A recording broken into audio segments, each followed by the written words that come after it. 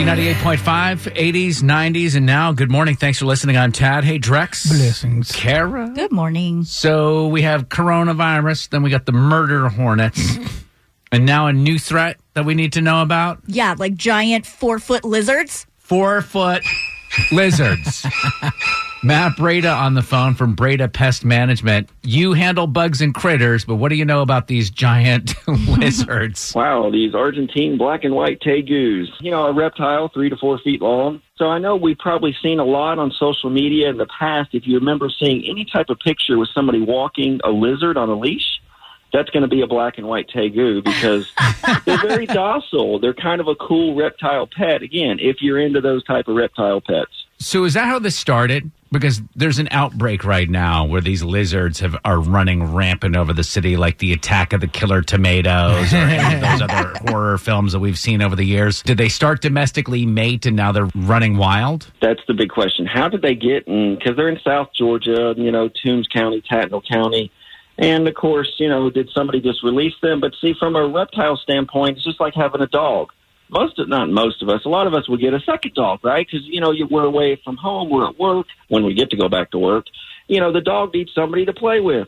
It's the same thing with reptiles. They'll go and get another. So it typically leads to, because they know you can't have 2 males in the same cage. So it's typically 2 females and 1 male. Well, you know what's going to happen next. And then, of course, you know, these reptiles live 20 years, guys. So people get a little in over their heads, and they need a large crate if you're going to keep them as a reptile.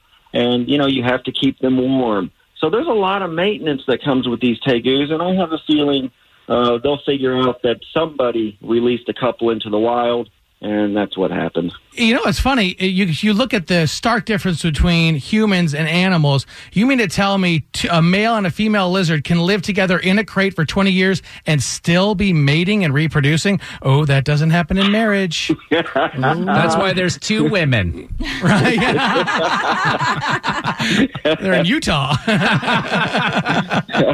Matt Breda from Breda Pest Management, BREDA Pest.com. Thank you so much for letting us know about these lizards. Well, I appreciate what y'all do. B98.5 has always been just an awesome station. I love what y'all do. I love what y'all do for the local Atlanta area. And thank y'all. Be well. Stay safe. Everything from playing Katy Perry songs to saving people from giant lizards. There you go. Do it. For the ones who work hard to ensure their crew can always go the extra mile, and the ones who get in early so everyone can go home on time, there's Grainger, offering professional-grade supplies backed by product experts so you can quickly and easily find what you need. Plus, you can count on access to a committed team ready to go the extra mile for you. Call, click Grainger.com, or just stop by. Grainger, for the ones who get it done.